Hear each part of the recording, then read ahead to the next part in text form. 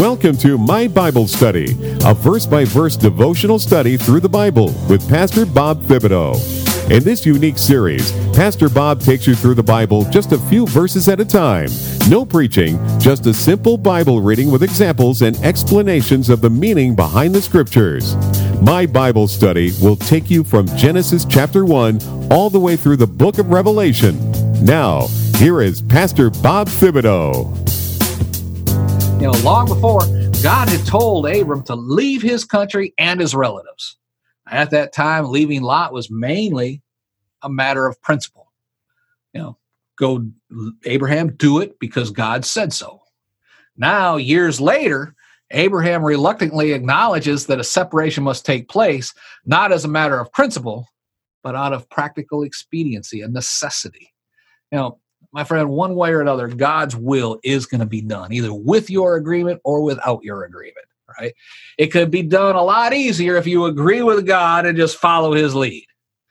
It could have been done by Abram way back in Ur, but it was not. God providentially brought an irritation and a competition between Abram and Lot, which forced the separation to occur.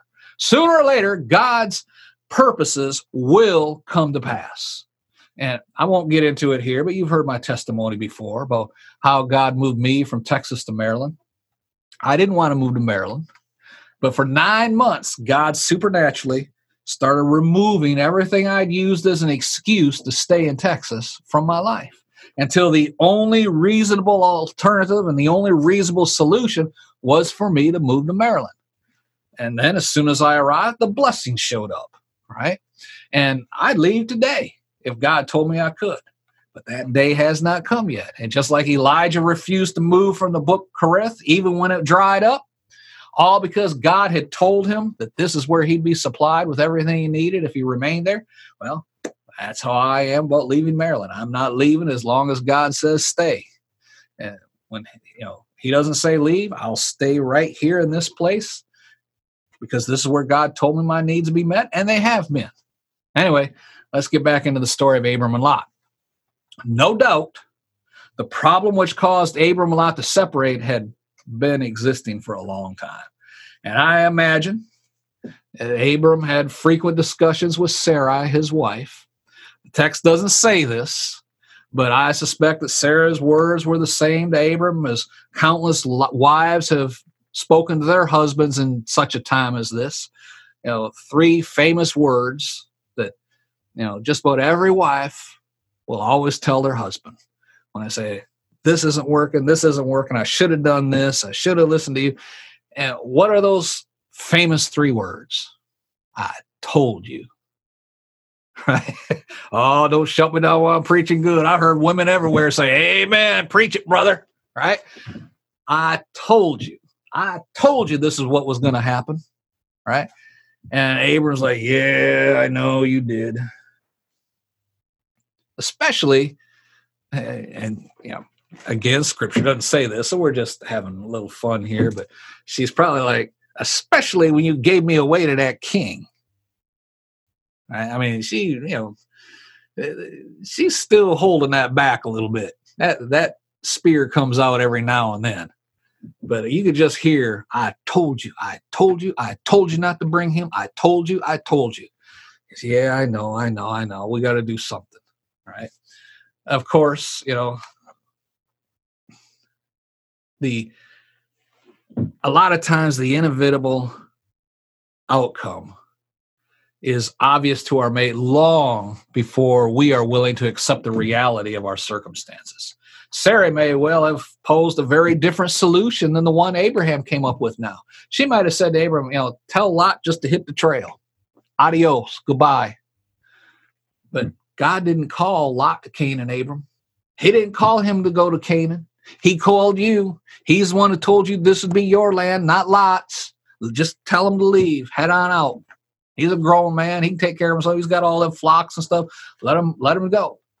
All this, of course, is mere conjecture on our part, but any student of human nature would find it to be at least a realistic possibility, right? I mean, wives tend to protect their husbands, and she sees the problem here. Says, tell them to hit the road. You're done taking care of them. Abram's solution could not have been more gracious or more godly.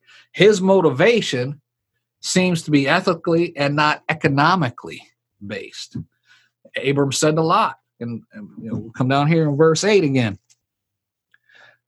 Let there be no strife, I pray thee, between me and you, between my herdsman and your herdsman, for we're brothers, we're family. Isn't the whole land before you? Separate yourself, I pray thee, from me. If you want to take the left hand, I'll go to the right. If you want the right, I'll go to the left. Right? So more than anything, Abram wanted to maintain peace and to heal the strife that had come between himself and Lot. And the overriding principle is that of the unity of the brotherhood that must be preserved. Strangely, though very practically, this unity is to be preserved by separation. Right now, the whole world with this pandemic thing, the big key words are, separate but together type thing. And that's what we see here with Abram and Lot. To preserve our unity in the brotherhood, we need to separate. Someone must leave, either Abram or Lot. And seemingly it was obvious they must separate. The only question was who would leave and where would they go? So Abram left that decision to Lot. Abram had made the decision, we're going to separate. Now, the next decision, Lot, you choose. And then I'll go the opposite way. The offer gave Lot the advantage and left Abram very vulnerable in the situation. And it would seem that both men, from the way we could read these verses, both men were standing on a high hill from a spot where all the surrounding land was visible when Abram made his offer to Lot. So Lot's decision was made on the basis of a quick, cool financial calculation. With the eye of an appraiser, he looked over the land. He's looking at this land. He's like, okay, which way do I want to go? He's giving me my choice here. Which way do I want to go? And he's weighing the advantages and the disadvantages of each option. Lot lifted up his eyes and saw all the Jordan Valley, well watered everywhere. This is before the Lord destroyed Sodom and Gomorrah, like the Lord did the land of Egypt. What am I trying to say here? Before he destroyed the land of Sodom and Gomorrah, so it was all the land of Egypt up to Zoar, right? So Lot chose himself all the valley of the Jordan, and then Lot journeyed eastward. They separated from each other. That's in verses 10 and 11. He fixed his gaze on the beautiful Jordan Valley, the lush green, evidenced by that we give evidence of the presence of plentiful waters down in the Jordan area for irrigation, parched hills and dusty lands beyond that. Didn't interest him. There was barely any water out there. Literally, the Jordan Valley could have been called a paradise in that area because it was just like the garden of the Lord in verse 13. Men of Sodom were wicked and strangers before the Lord exceedingly. What am I reading here? Okay, verse 11. Lot chose them all the plain of Jordan, and Lot journeyed, separated themselves one from another. Abram dwelled in the land of Canaan. Lot dwelled in the cities of the plain, pitched his tent towards Sodom. It seems, I can't get off this. Let me back up just a little bit. It seems as if he was more concerned about the irrigation of the Jordan Valley, the provision in the Jordan Valley for his flocks and herds. And it was like the garden of the Lord in that it was not going to rely on rainfall. The ground itself had water, right?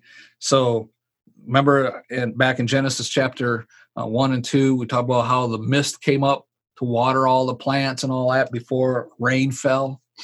Well, this is what he was seeing in the Jordan Valley. So he didn't have to have much faith there because it was already going to be taken care of. The water was abundant. Life was abundant down there. So he didn't have to look to God to bring rain from cloudless skies, right? So Lot made his choice, and it was a shrewd decision, seemingly the choice that gave him a decided edge in the competition between himself and Abram. It was, in my mind, a selfish decision, one that took all of the best and left Abram with all that seemed worthless. All that Abram had done for him over the years, all of the help Abram had done, it had taken care of him when he was younger, and all that he had now was a result of the blessing of Abram on his life. And now he decides he's just going to shut Abram out in the cold. Now, Lot's defense was, hey, he asked where I wanted to go, right? The simplest and fairest decision would have been to make the Jordan River itself the boundary between the two. That way, both of them could have had access to the valley. Both of them could have had access to water, right? One dwell on this side of the river, the other on the other side of the river. But Lot chose all the valley of the Jordan, right? He was looking out for number one. He could have written a book on the subject of how to look out for number one. But the decision has been made, because I'll take the Jordan Valley area. That left Abram the desert. Abram could have argued about, now, Lot, wait a minute. Come on now. You know, I need water too. Why don't we split the Jordan? Abram said, I let Lot choose. So, okay, let's do this. So they separate. Abram dwelt in Canaan, out in the desert. Lot started moving closer and closer to Sodom. Abram settled in the land of Canaan, while Lot settled in the cities of the valley and moving his tents closer and closer to Sodom. You know, I heard one pastor say one time, the more you look towards Sodom, the closer you get to Sodom. The closer you get to Sodom, the closer Sodom gets to you. And then you start seeing the things that go on in Sodom, and those things get into you. And then you start participating in the things in Sodom, and the things in Sodom start participating in you. And then when destruction comes to Sodom, destruction comes to you. Right? Anyway, Lot had considered very carefully the economic decisions that factored into, his ultimate decision. But he totally, 100% neglected the spiritual dimension. God had promised to bless Abram and to bless others through Abram as they blessed Abram. That's back in Genesis chapter 12, verse 3. As Lot went his way, I believe he was patting himself on the back for pulling one over on Uncle Abe. I mean, he must have been soft in the head to give such an advantage to Lot, right? But Lot was just sharp enough to cash in on it. Amen. Don't shout me down when I'm preaching good. There's a lot of people out there listening to me today that they run their businesses the same way. If I can get an extra $1 out of this guy, I'll get it. If I do 500 transactions like this a day, that's an extra $500 in my pocket. Instead of flipping around the other way, hey, look, I know you're hurting right now. I'm going to cut the price by 20%. Right? You bless them. Guess what God does? He blesses you. When you lend unto the poor, what does Scripture say? When you give unto the poor, God considers it a loan to him, and the Lord will repay. And he has done that over and over in my life. Anyway, in the process of what's going on, Lot did not bless Abram, but belittled him. And that eventually brought cursing and not blessing, just like the Scripture says.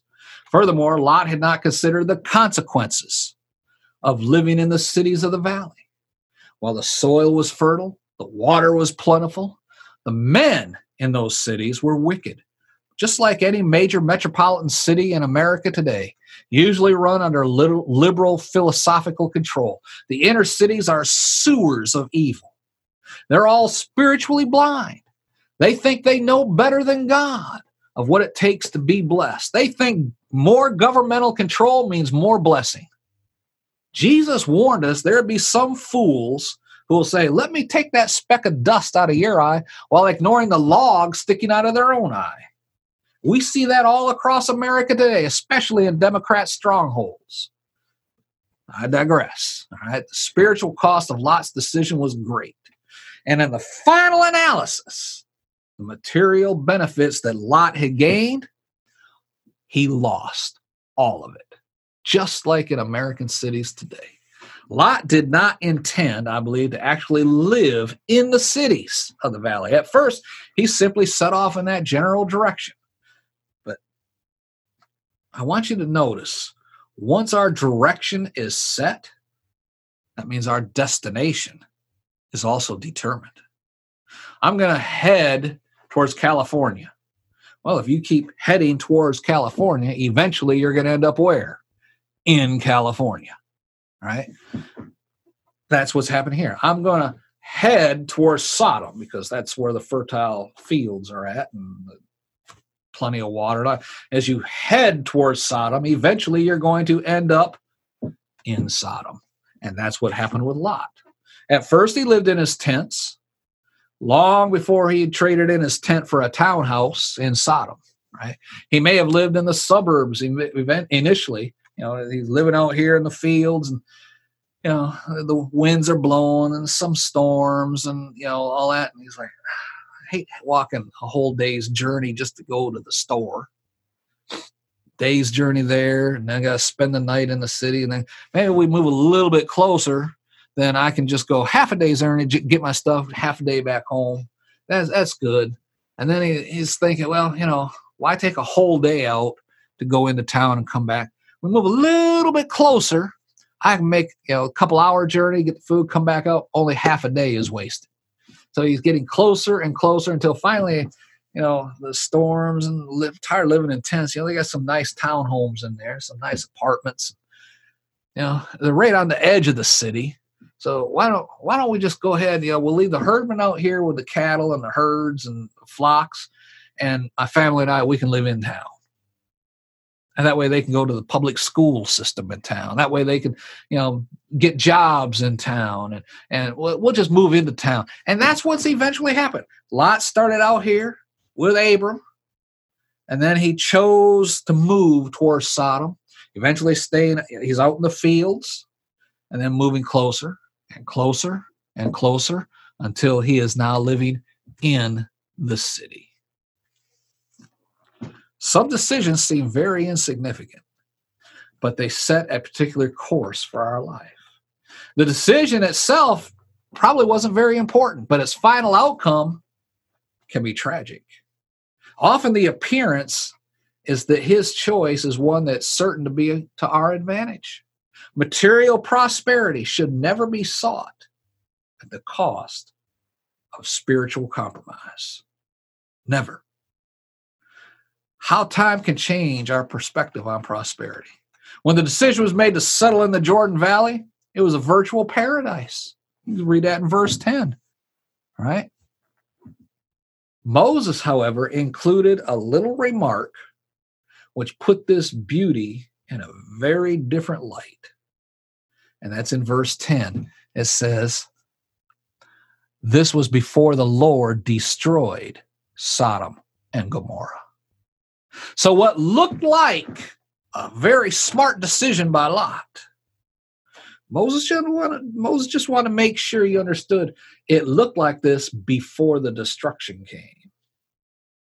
How different things look in the wake of divine judgment.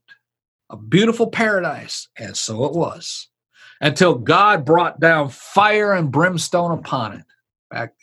We'll read about this in chapter 19. From that day on, it was and has been a wasteland. Far more than the loss of his possessions and his prosperity, Lot paid a terrible price for his very short-lived pleasure. According to Peter, Lot's soul was continuously vexed by what he's observing in the city. Even when the saint is surrounded by sensual pleasure, he cannot enjoy sin for long. More tragic than anything, Lot paid for his decision with his family being the penalty payment. We know he lost some of his other children because they refused to obey his warnings of an impending judgment and to flee. Because of this, when it was just Lot, his wife, and 2 daughters, because they were the only ones who left, and when destruction started raining down on Sodom, Lot's wife was turned to salt because of her attachment to Sodom. And she turned around worrying about her children that were left in Sodom and her grandchildren. Again, we'll read about all this in chapter 19. His daughters, only knowing that which had been their whole world, now seeing their world destroyed, they didn't know what to do, right? They seduced Lot, caused him to commit incest. No doubt a reflection on the moral values that they'd learned in Sodom. But we'll discuss that more as we get to those scriptures. But you can't totally fault Lot's daughters for doing this. Okay, let me just put this, I'll say this right now. They knew the scriptures. Now, they didn't have the Bible, okay, but they knew the scriptures of how Noah was used by God to preserve mankind, and then judgment fell in the flood. Noah and his family were told to repopulate the earth. They know that's why Noah was saved, him and his family. They also know that the rainbow was God's symbol covenant that he would never destroy the world by a flood again. So far as everything they had ever known, God had rained down fire and brimstone, and as far as the eye could see, their world was on fire and destroyed except for the spot they were in. So they probably understood in their own minds that it was now their duty. You know, the mother was gone. It's just them and their father as far as they know. They don't know anybody else. Everything else around them is being destroyed. So they make the decision, this is just like Noah's time. God said he wasn't going to use water anymore. So I guess it's our family's turn to repopulate the earth. And since Noah was the only man left, they could have believed it was their duty to do what they did. Now, I'm not going to get any more detail on that here. I just want to kind of throw that out there for you to ponder, that things are not always as cut and dry as they may appear, okay? And that's one of the things I'm hoping you're getting out of this Bible study, not just today, but in every chapter as we walk through the Bible, that reading between these lines and getting to understand of the culture and the background and things like that, that is so important to understanding everything in the Bible. You cannot interpret the Bible we read today in the cultural setting of living in the 21st century. You can't do it, okay? You have to understand it from the culture setting it was written in and how that applied to that culture, and then transpose that to the culture we live in today. The principles are the same. They do not change, but the cultural setting will change. Just like if I'm talking to using the parables of Jesus on sowing and reaping, you know, someone who lives in the city their entire life, they don't understand, you know, you plant the seed in the ground and you water it and you don't know how it grows, but it does. And they understand the surface of what's being said, but they never had to live the life of a farmer who plants the seed, prays for rain at the appropriate time, and then they see the sprouts and then the stalk and then the fruit in the stalk. Then it's time for harvest. They don't understand that. They say, I want corn. They go down to the grocery store and buy corn. What's the problem? Right? What do you mean it's not the season of corn? I can go down to the grocery store in January and buy corn. I don't understand why you say it's not the season for corn. Because they don't understand those principles of sowing, seed time, harvest, and all that. I'm getting off track here. Let's jump back in. It's interesting that God did not speak to Abram, so far as the scriptures inform us, until after he made the decision to separate from Lot. Think about that while I wet the whistle here.